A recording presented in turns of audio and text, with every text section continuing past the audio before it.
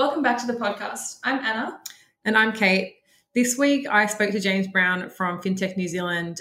Really great chat and talking about a couple of the key themes that we've actually been speaking about in the last few weeks. So things like financial inclusion, things like climate change, which is a big one that we want to tackle within the podcast series, but we haven't spoken about yet. And James, I think, had some really interesting views around the fact that fintech and I guess tech more broadly can really help to solve these big problems that are facing us, not just in banking and financial services, but more broadly as well.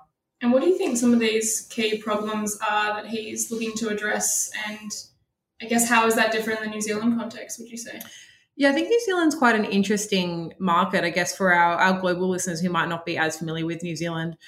Very small market. There's only 5 million people who live in New Zealand, quite a small banking market as well. So I think when we're thinking about the fintech scene, it's not so much about neobanks and new providers coming in. It's really about having fintech and other tech there to solve really specific issues. So James spoke a fair bit about partnerships and how he thinks that tech companies can support larger corporates with solving some of those big problems. So while a big corporation maybe doesn't have the time or the energy or the resources to really think about how do we fix some of these problems like financial inclusion, a tech company can come in and sort of fill that gap and focus on doing something like that really well, which I thought was an interesting way to think about some of the big problems that are facing us. And I guess the other thing actually that James spoke about was the fact that 2020 for New Zealand, given how well they've handled the pandemic, has actually meant a really significant shift around digital. So there's now more interest in digital. There's been quite a rise in digitalization, which I think we're seeing around the world as well.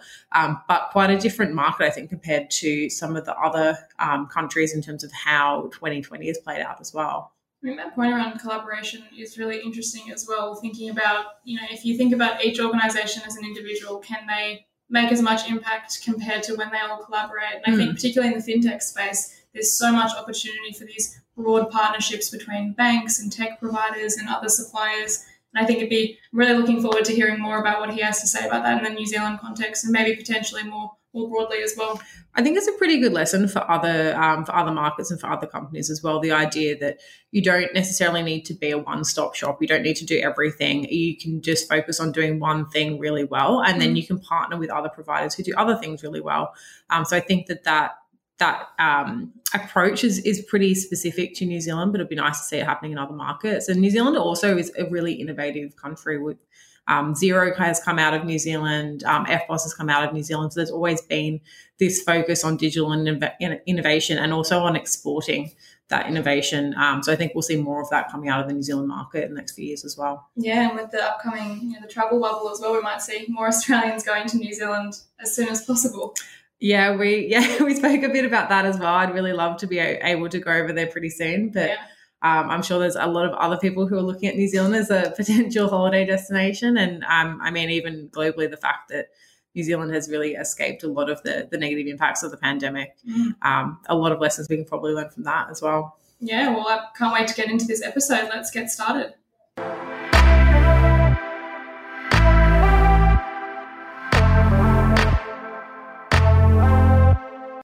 Thanks, James, for joining us on the podcast today. Why don't you tell us a little bit about yourself and about your background before coming to Fintech New Zealand? Cool. Well, first of all, thanks for having me. It's great to be here. It's been an interesting journey, I suppose, to arrive at this point. If I track back in time, most of us would have actually been at school and had what I call at least a careers interview. So you have a specialist either come into the school or is in the school to talk about obviously what you aspire to be going forward. Mine was interesting in that a lot of the subjects I took were, I suppose, problem-solving mathematical type. So accounts, economics, mathematics, physics, those types of things. But anyway, I sat down and the lady asked me, what sort of things do you fancy doing? And I was like, well, I really like something that's quite flexible. I would ideally like something that is outdoors, and something that's quite hands-on. So she sat there in her little, I don't know what it would have been back in the day, maybe a ZX Spectrum, something like that, and put this into the computer and then said, interesting. you would be ideally suited to work in a bank. So I thought about that and reflected, and I thought, okay, so that is Monday to Friday, 9 to 5, and generally speaking, at least in an office. So that didn't really sort of feel like it was for me at that time in my life. Bearing in mind, I was still quite young. I was already playing golf at a high level. So I ended up pursuing a career in sport, moved from Scotland to England to pursue a career in golf, which some still think is interesting based on the fact that obviously Scotland is the home of golf. But if we fast forward, I did that for nearly 2 decades and really enjoyed it, traveled the world, met some great people, played with some of the great golfers of our time, and then thought, well, actually, I'm never going to be the next star. I should probably look to do something else. And when I was speaking to some of the members at the course, they were like, well, you've always talked about financial services, and there's a lot of bankers at our course, and I used the word carefully there. So I started speaking to them, and lo and behold, I found myself working for one of the banks. And my dad actually took great pride in saying, well, if you'd listened to that woman all those years ago, you might actually be running one of these organizations now. So yeah, it's been quite varied. I tend to try and get involved in things where I either see an opportunity or I try and rise to the challenge. I ended up running a motorbike team in the British Superbikes, based on the fact that it was just an introduction to someone who I thought could do with a bit of support. And I rekindled, I suppose, my journey through my golfing days. And then when I came to New Zealand, yes, I was still working for the banks, but I also then joined an organization called Transparency New Zealand. I've always been of the mindset that I think financial services does get a bit of a bad rap sheet. Sometimes it's absolutely just, but equally, I think they've got an opportunity to be a little bit more transparent in what we do, how we charge, and things of that nature. And when I was at my last bank, I had this idea that they were known as the sort of the technology bank within New Zealand. And I thought, well, if we became the sort of the central hub, and then we utilize that to speak to government or funding or regulation, tap into the ecosystem, that could be quite a unique proposition for a bank to take that on board. They weren't quite ready for it. And then I sort of met a gentleman that runs New Zealand Technology Association, and I showed him my little blueprint.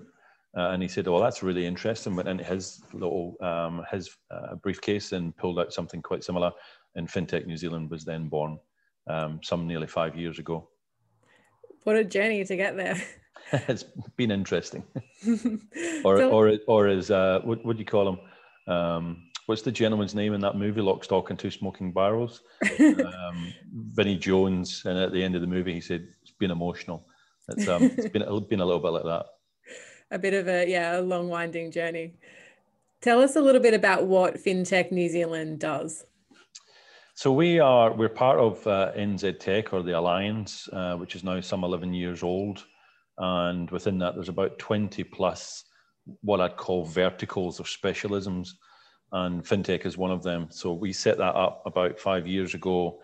And the idea is we're really the voice of the industry to the best of our ability.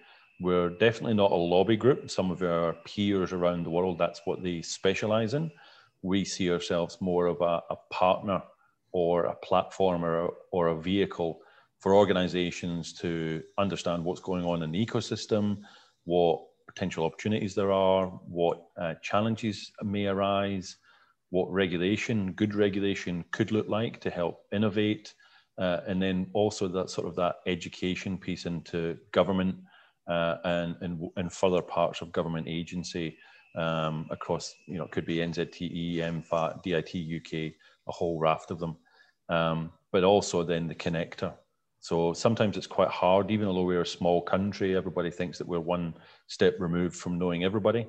Not always the case, but equally we actually can be the bit in the middle. So when someone's looking for an introduction or they want to understand what new technology is out there, we can play a role in that and actually help segment both of those partners together. So lots of plates spinning. So, you've got one hand over here talking to government, you've got another hand over there talking to regulation, and there's multiple parts of that. You've got another piece over here of the jigsaw talking about data and privacy. And then you've got other plates talking about open banking, or what now has evolved to open finance. And then you have that across different parts of the ecosystem. So it could be fintech related, it could be insurance related, it could be wealth related. And then obviously regulation just sits across all of that. So yeah, I do, tongue in cheek, sort of get the badge of probably the most connected man in New Zealand. I don't think that's necessarily true, but certainly within our ecosystem, I would say that, yeah, we do work hard to help it make it easier for organizations to, I suppose, just do what they do, and they do really well. And sounds like quite a broad remit and lots, as you said, lots of spinning plates. What is it that you like most about this role? And especially given, as you're saying, the long journey that has taken you to this role, what is it that you enjoy? I think, simply put, connecting people with a concept. So we've seen the sort of the evolution of financial services, actually even before, to some extent, the word fintech was really a thing. So I think it's having the ability to, some people use the phraseology of either work in the business or work on the business. And I would say that I work on the business, in that I'm able to sort of, be involved in particular conversations at various levels, but then sort of connect the dots with other parts of the wider ecosystem that actually has a positive outcome. So, when we talk about things like digital or what was back in the day financial inclusion, then, how can I sort of put together the pieces of the jigsaw in order to try and actually have a positive impact on that? When we're looking at the divide between, I suppose, the rich and the poor, or the digitally savvy or not, then I love playing the role of actually, trying to sort of broker the sort of that role or that engagement piece. So yeah, very much see it as a maybe like a partnership opportunity, where you're just actually getting the sleeves rolled up and actually helping people on their own journey. And I suppose ultimately actually seeing a product or a new solution come to fruition, actually go to market and actually be successful as well. And I don't mean to say that I'm the one that's coming up with the idea. I suppose I'm the one that's trying to help navigate some of the landmines that some organizations may encounter, I suppose, as they get to that point when they're ready to deploy into market. And it's just great fun. And, and in the olden days, I suppose we got to travel a little bit as well. Yes, I agree with that. It was nice in my role being able to travel around and learn about what's happening in different markets and talk to different people in different institutions, which you would assume we'll be doing that pretty soon. I hope so. You alluded to before the fact that the FinTech New Zealand is different to your peers. And I think the FinTech market in New Zealand, from my sort of outward in looking perspective, also a bit different to what we see in other countries, and just the size of New Zealand as a country as well plays into that. What do you think the key differences are in terms of the FinTech ecosystem in New Zealand? And what are the key challenges that you face that maybe you wouldn't face in other markets? Yeah, it's a good point. I think the opportunity for us really, even although I just said a moment ago about the connected piece, we are a nation of people that generally just get on and do things. There is a positive and there's a little bit of a negative to that. The positive is that it means that you just get stuff done and you can get new products and solutions into market relatively quickly, and you can actually take it to a global stage. The challenge is sometimes that we don't always have things in place to make it really easy. And historically, there will be a lot of conversation around things like the lack of talent. And it's not because we don't have talented people, it's the talent en masse.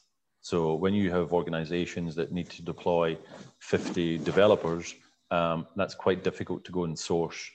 And also, I think funding. We've talked a lot over the years about the funding and the need for businesses that are scaling to then go offshore. Some make the decision to remain headquartered here, which is fantastic. Others decide actually what's the real need to be there. We can just actually headquarter ourselves somewhere else in the world. It could be in the US, could be in Europe, it could be in Hong Kong, could be Singapore. But I think with COVID, and we've, as a nation, we've managed it pretty well. I think it gives us a platform. It gives us the momentum to think about the role of technology across all sectors. But I suppose from my point of view would focus in on financial services, because it really can tackle quite a lot of the sort of the existing problems that not only New Zealand faces, but actually some of, you know, the rest of the world faces. When I talk about things like climate change, we've seen other countries around the world how they've significantly invested in, you know, green fintech as a good one. If you look at the UK, where they set up the first green fintech bank, I think they invested £5 billion into that for their 2025 sort of strategy. And as a nation that has been known in the past as 100% pure and things of that nature, then, you know, we could leverage all of these things if we can get all of the parties to agree that that's the future that we want to invest in and actually get behind. So good opportunity. I sometimes akin it to a little bit of all the pieces are actually on the chessboard. Most of them are talking, some maybe aren't. It's our role, I suppose, just to make it really easy for them to understand the role that it could play to create jobs, drive economic growth, tackle climate change, eradicate over a period of time, you know, financial inclusion, and actually give people, I suppose, the opportunity to understand some of the products available to them that will actually benefit them further on down the line. So, you know, what does my retirement really look like?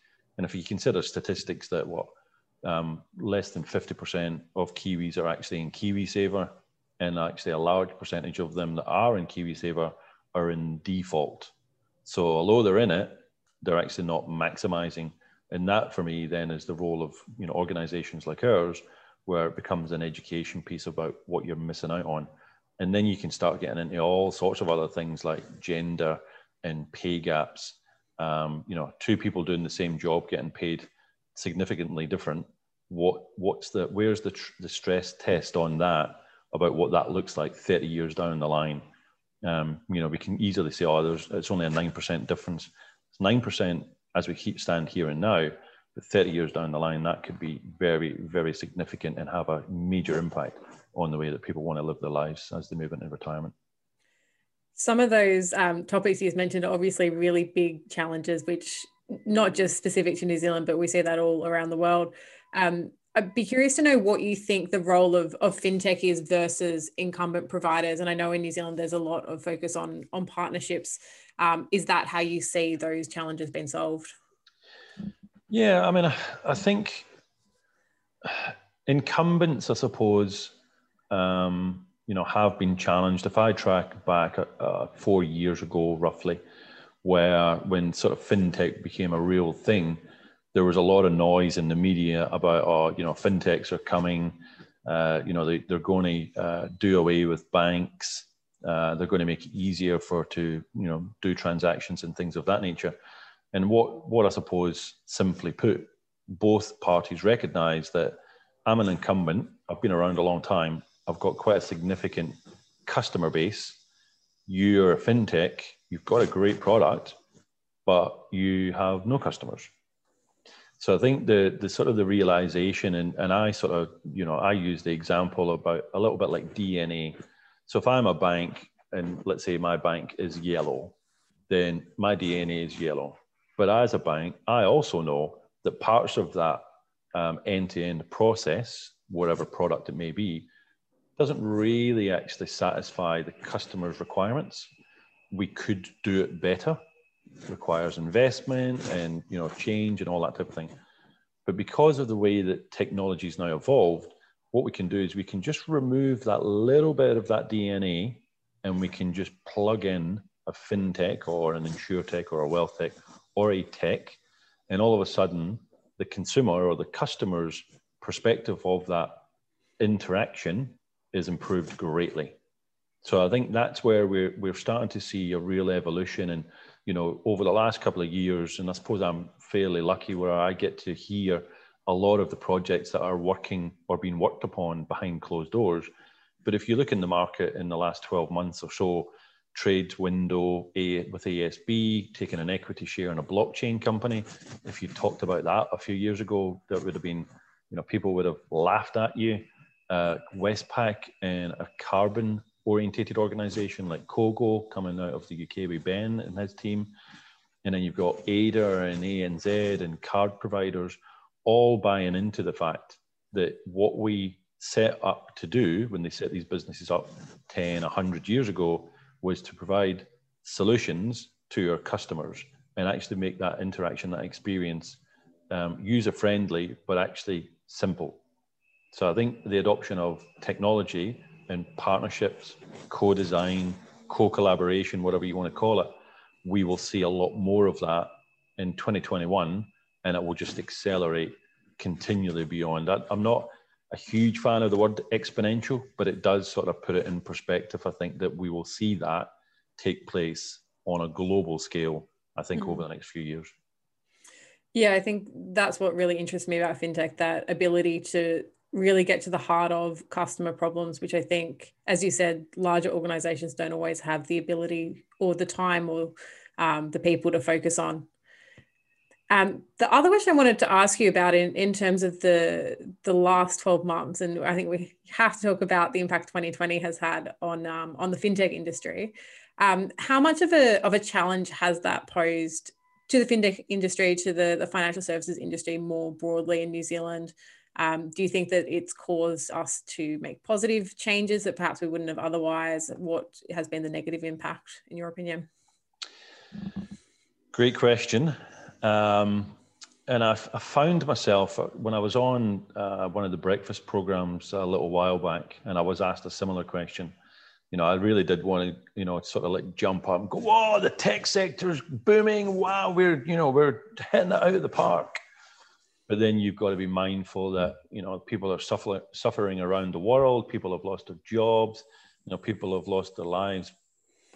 However, the tech sector actually in New Zealand has gone extremely well. And organizations that, let's say, had a clear line of sight about launching into the market found themselves pivoting ever so slightly, but getting to the market much quicker, because the demand for technology actually increased significantly. There was a lot of conversation in the media over the last number of years about moving to a cashless society. Well, when COVID arrived, guess what? We went cashless, literally overnight. The increase in PayWave or TouchWave also increased, and it just made everybody's life that much easier. So I think we're going great guns. I mean, if I look at the optics of, I suppose, things that have underpinned our economy previously to what's going on in the technology sector, and then break that down into subsectors like fintech, we're going really, really well. And I think that will continue for some time. The last statistic I think I saw, the global fintech sector was valued at somewhere in the region of US dollar, $5,500 billion. So the reality is it's a marketplace that is constantly growing, evolving. And because we can deploy relatively quickly and we can export relatively easily, it's only going to continue, I think, in that vein. And that's the bit, I suppose, where if there was ever a concern from my perspective, it would be that if New Zealand's not careful, then it could miss out on some of that. Because I suppose I look at the optics of other industry sectors. We talk about dairy, we talk about agriculture, we talk about tourism. And even a little bit before COVID, some of the optics around those areas actually were in decline. Q4 last year, red meat exports to China were down 26%. This year, beef, lamb, and mutton have all significantly reduced. There's more meatless meat products on the market. There's less alcohol being drunk. There's more non-alcoholic bars opening up in places like America. So I suppose I sit back and start to think, well, if these are the things that we've relied on previously and they're no longer there, then how are we plugging that big hole in the Titanic? And if you look at tourism, we did say that we hope obviously international travel will come back, and it will, but will it come back to the extent it did previously? So, do tech companies in New Zealand need to get on a plane to go to Silicon Valley to pitch their business. Some still will, but some may not. So therefore, the overall number of international in and out will definitely drop. And I just see that actually as an exportable product, then fintech is really easy to do that. And we could follow in the same footsteps as other countries around the world who've done this and done this really well, because they've had industry, government, and regulation all come together with the same narrative about what the opportunity is and why we want to support that. That would be my only concern from a New Zealand Inc. perspective. Yes, I think it's the way that we all work has changed so much over the last 12 months. I think we're all going through that realization that you don't need to be in person as much as you used to, and that, I mean, a lot of it is facilitated by technology, but the ability to have meaningful meetings and conversations and do meaningful work and collaborate across markets is something that I don't think we would have got to as quickly without the last 12 months. Yeah, and this is where you've got to be careful from a digital adoption perspective. COVID was also fantastic for it, because we're talking about moving to more digital and interacting with more digital devices, let's call it. But you've also got to bear in mind that not everybody in New Zealand and not everybody around the world has access to some of these things. If you look at the numbers around what we call the unbanked, it's in the significant millions. So you've also got to be careful that when we moved to things, or we want to adopt, more or newer technology, then you're not actually leaving people behind. That's the key balance. And I've always been of the opinion that the technology is the sort of, you almost use that to enable to address certain things. So if I talk about, the move from financial literacy to digital literacy, then that is something we have to be mindful of, that COVID has created, but it has both a positive and a negative if we're not aware of it and we don't address it as well. It's a great point. I think that we have that conversation a fair bit. You spoke about PayWave contactless going up in our data. I think it was just 6 months to our May survey, we saw the biggest ever increase in contactless usage that we had seen, and that would have been picked up with that immediate change would have happened right before May. And people going online and doing more banking online. But you're right, you can't forget that there are people who rely on branches, who rely on cash. And while, especially those of us who work in the industry, and I'm one of those people who uses Apple Pay for everything, you have to remember that not everyone wants to move that quickly. And while it might create a better customer experience for those who are ready to go there, you can't leave people behind either. And I think that's an interesting one, isn't it? I mean, how many businesses do you go into that don't have PayWave? And then you ask the question, why not? It costs. And there is a lot of research, and your organization will have, an abundance of it. If you've got the right level of foot traffic, one may argue that actually it's better for your business. But it's how do you bring that sort of level of insight, and then the education piece for a business, a small business owner, to understand that actually it's a really good investment. I've been challenged on it lots of times when I've been in, restaurants or, the supermarket and stuff. And it's like, well, can't you just give it away for free? So yeah, it's an interesting thing that, we will continue to debate that is there a different way of doing it? But also we're seeing organizations launch in New Zealand that may actually fill that gap. So that, that's the bit that I suppose will be interesting to sort of just keep an eye on, about how that evolves. And also actually, I suppose, how some organizations choose to maybe readjust their business proposition. So if I think about, you could think about buy now, pay later schemes, well, what's the impact on credit cards? Have people moved more towards that?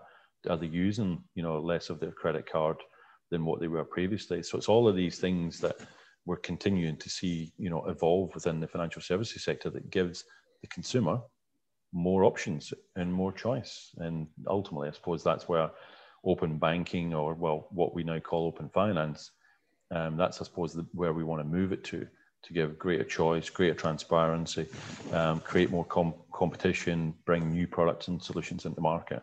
So that all becomes very exciting. Agree. I'm a big proponent of the fact that consumers will change their behavior if there is a better product, a better solution. And we see that, I think, all the time. Yep. And yeah, pace of change is just accelerating as well. So all of those new innovations that you spoke about will just continue to change consumer behavior. Yep. The other question I wanted to ask is around New Zealand and differences compared to other markets globally. What do you think other markets could learn from New Zealand? What do you think are the key things that, given New Zealand is so small and dynamic and all of those advantages that you have, what would you recommend to fintechs or people working in tech in other markets? I mean, we can learn a lot, but equally, I think other countries can also learn from New Zealand. I mean, you know, if you go back in time when our remoteness was actually potentially a barrier, someone came up with a great idea of creating a refrigerated ship, which they built out of Dunedin. And as far as I'm aware, actually, it was a Scotsman. But you probably need to just check your facts on that. So they recognized that actually, you know, to get our products to a greater portion of the world, we need to come up with a solution. Then you fast forward into things like FPOS, and it was the same sort of concept. It was good timing. You had the right people in that age where they all came together as the collective, and they just got it done. Again, you know, no messing about, just agreed that was the right thing to do, and off it went. And now it's just something we just not take for granted, but it's just in everyday society. When you travel the world and you ask people where it originated from, I find it quite interesting of the answers, and it's not always New Zealand. You know, as I was saying to someone just the other day, you know, Xero, great organization, fantastic what they've achieved. Sometimes though, people actually think it's a UK-based company. So I think what we can also learn is when we do it and we do it really well, it's not about beating the chest and, you know, being arrogant, dare I say it. I think it's just about getting very clear on the narrative of, we saw an opportunity, we solved a problem, and it wasn't just for us, we did it actually for the greater good, i.e. for the rest of the world. Equally though, what can we learn? We can learn that sometimes it's quite good to chase. So if I use maybe Singapore, probably 7 years ago, they put that big stake in the ground around sort of fintech. And you can just imagine the room filled of regulators and full of industry bodies and people, key stakeholders, government, etc. And they went, right, we think this is a thing, but what does it look like from our perspective? What does it mean for an everyday Singaporean? What are you going to have to adjust, Mr. Regulator, to allow these really, really smart people to go out and do some crazy stuff that actually is going to solve, you know, problems for us, but problems for everybody else around the world? And then, Mr. Government, what's going to be your message? What are you going to tell people? Why are you doing this? Because you might get some quizzical looks about why you want to get behind it. So I think what I take from our history, but also actually I suppose in today's society, is that we have generally found ways to overcome and punch well above our weight. And it's very easy to default to people like the All Blacks. But the reality is we see their methodology and their approach to things in the sort of the technology and in the fintech ecosystem, that, you know, working cleverly with people, diversity of thought, inclusive behavior.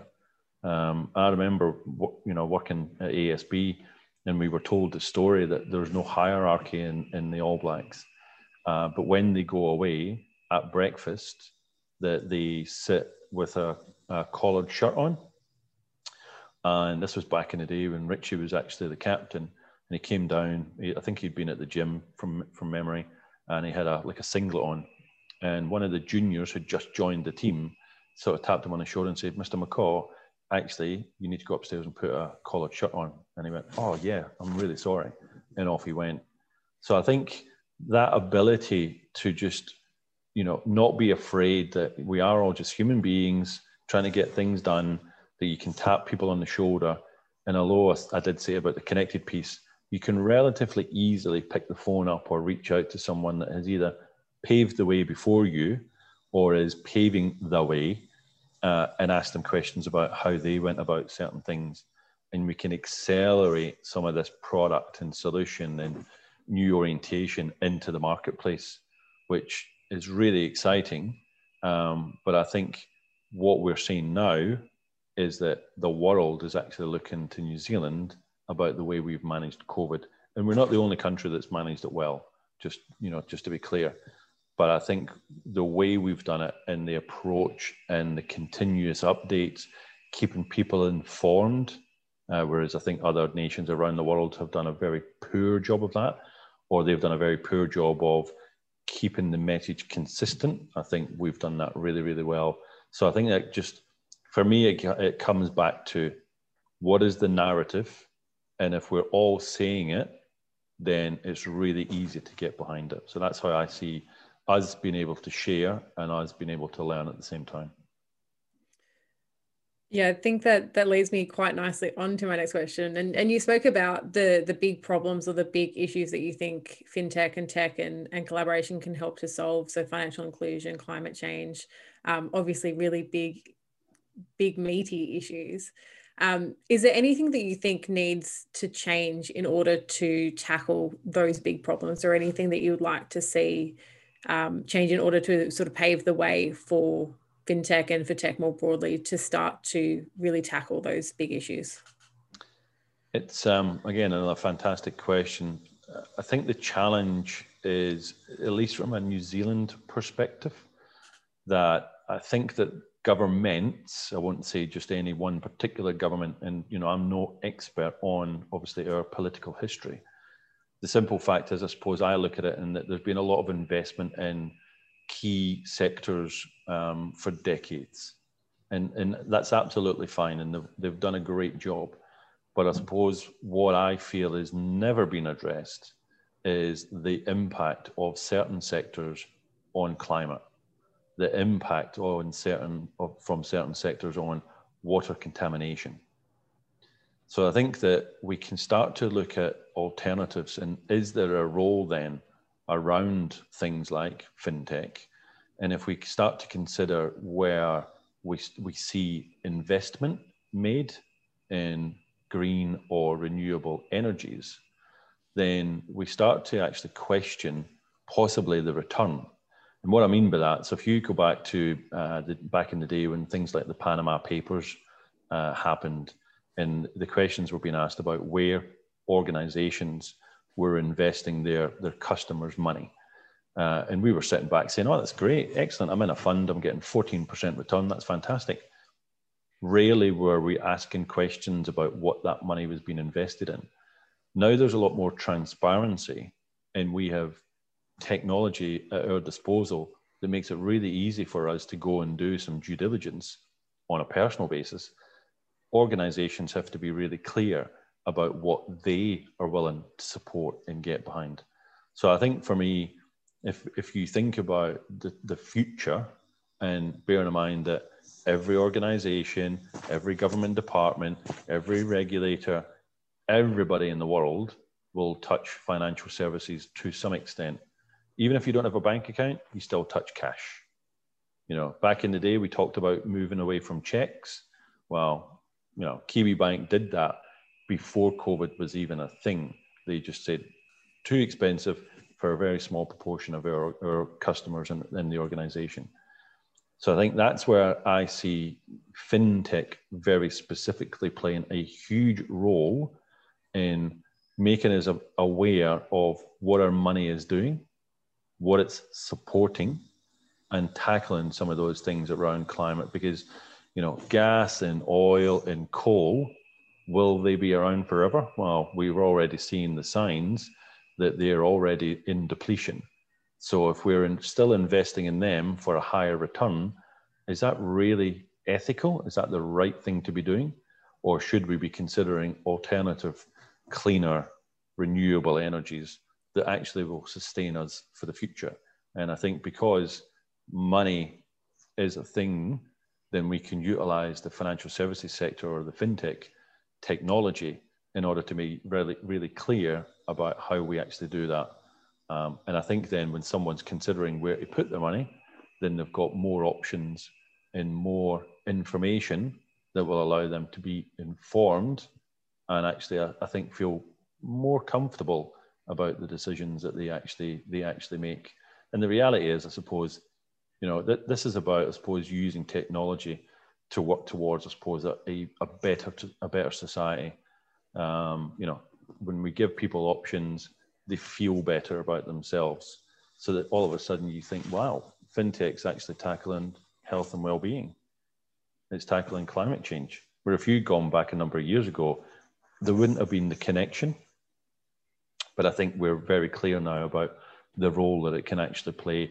And it goes back to what we were talking about just a moment ago around this inclusive piece as well.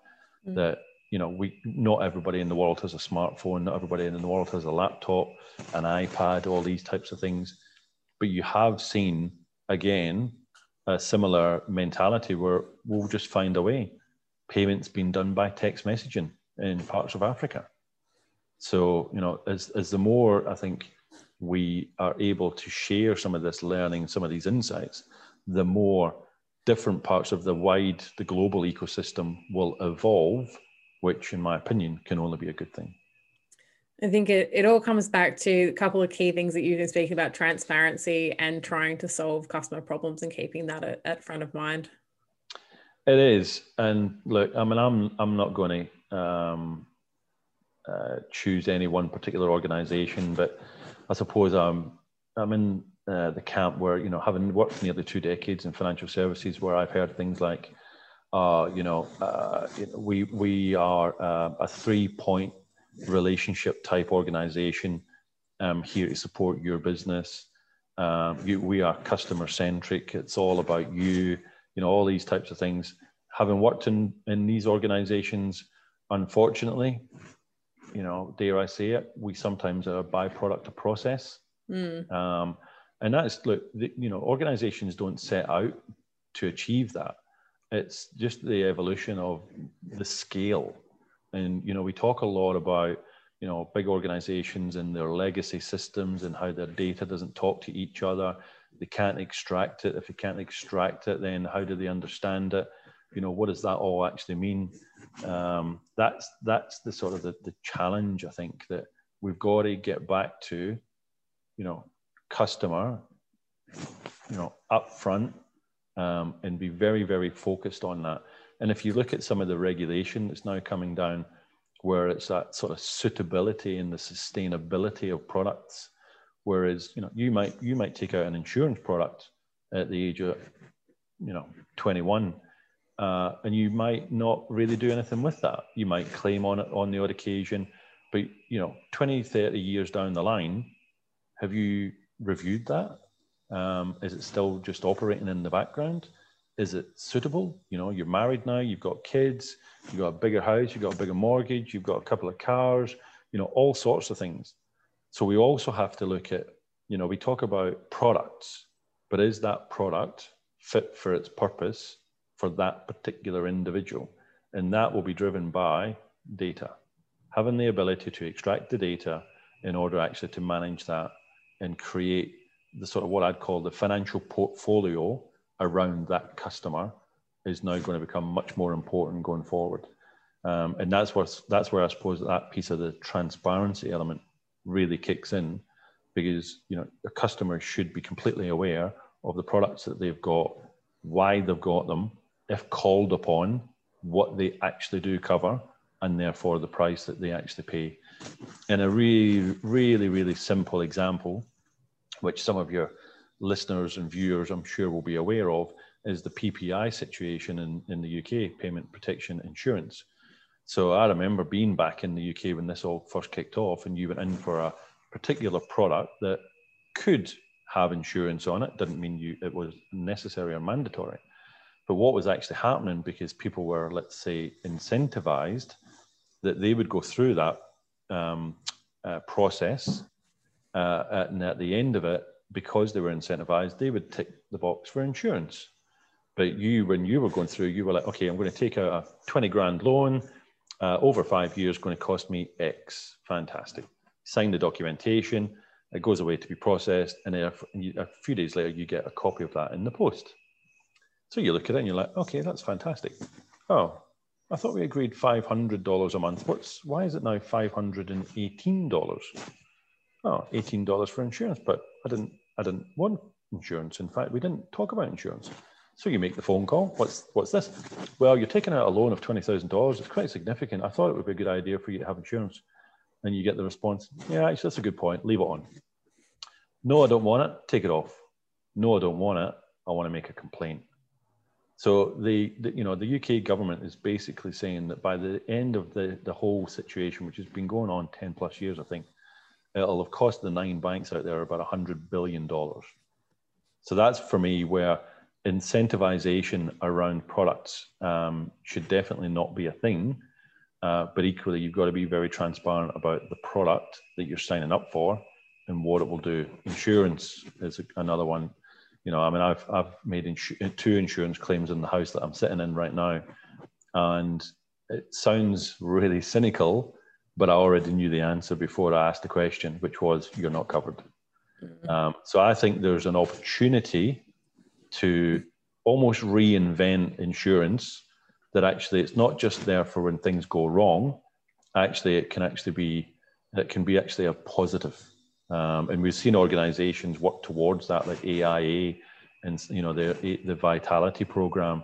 If you're leading a healthy lifestyle and you're eating well and you're not drinking and you're not smoking, then it actually change your premium in terms of reducing it. So therefore, it has a positive impact. So I think all of these things are available to us if we choose to, I think you mentioned the word earlier on, adopt them. Yeah, and as you said, as we have more data and more ability to make things that are really actually personalized for a customer rather than here's the best fit product, that starts to change the game as well. And I think, customers will have to become a little bit more comfortable in let's say, the data they share. I caveat that ever so slightly though, because most people will be on Facebook and other mechanisms where they sign up for things. You get the little bit that pops up and says, do you accept these terms and conditions? Well, of course I do. It's Facebook. Hey, why wouldn't I? You've got no idea what's going on with your data behind that. So when we move into the evolution of what we call now open finance, you'll have a bit more control about how much or how little information you want to share, which in theory will drive a positive outcome, whatever that conversation, is pertaining to discuss about an insurance product or a wealth product or any other product as well. So I think we're at the precipice, I think, and COVID's helped us get there quicker, where, real change is now gathering massive momentum. And I think that because of the way we've managed COVID, we're on that springboard and we've got a lot of momentum. It's not as bouncy as it once was. It's slowing down a little bit.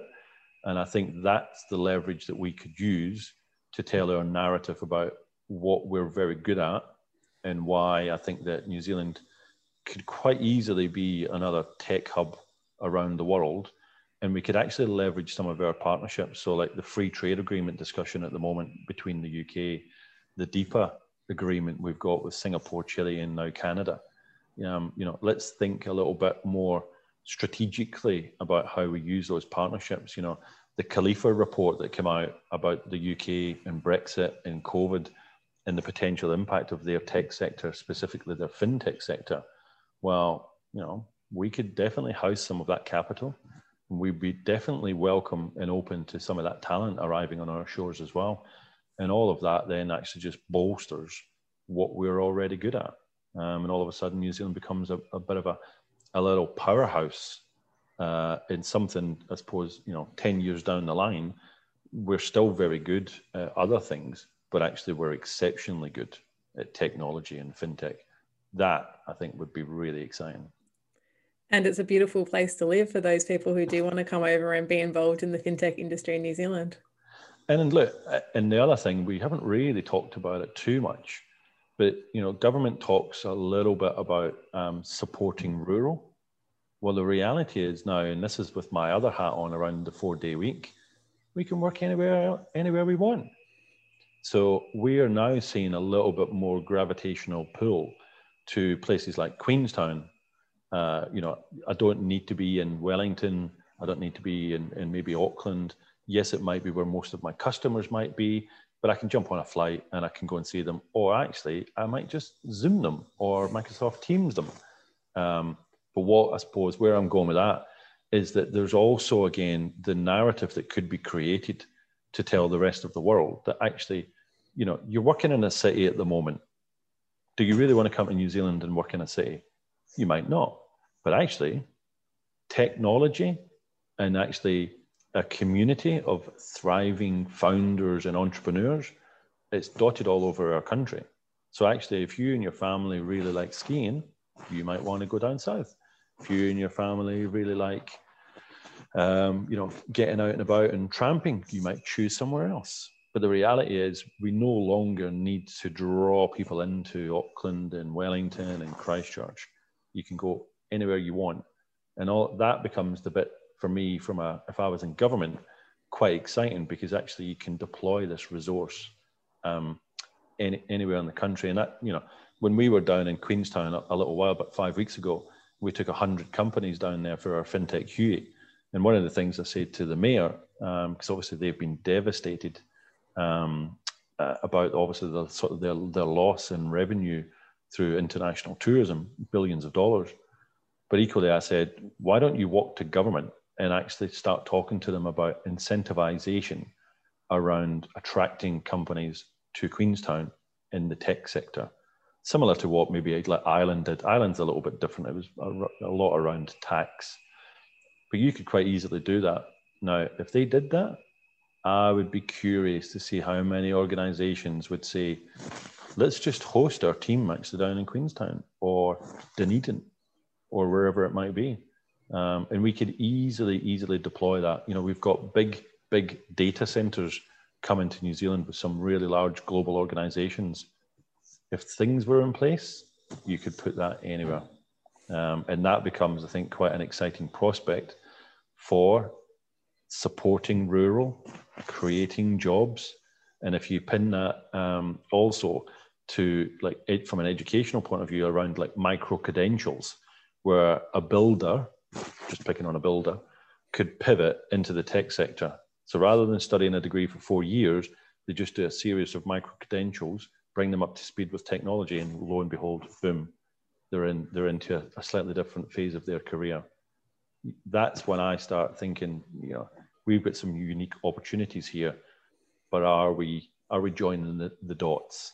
I think we are in some cases, but in that situation, that scenario, not quite so sure. You've given me a lot to think about. Lots of really great points and a lot of interesting topics covered. Thank you so much for your time today and for joining us on the podcast. My pleasure. Great to speak to you. Thank you. Thanks for listening to this episode of the Global Digital Banker podcast. You can find us on iTunes, Spotify, and Podbean.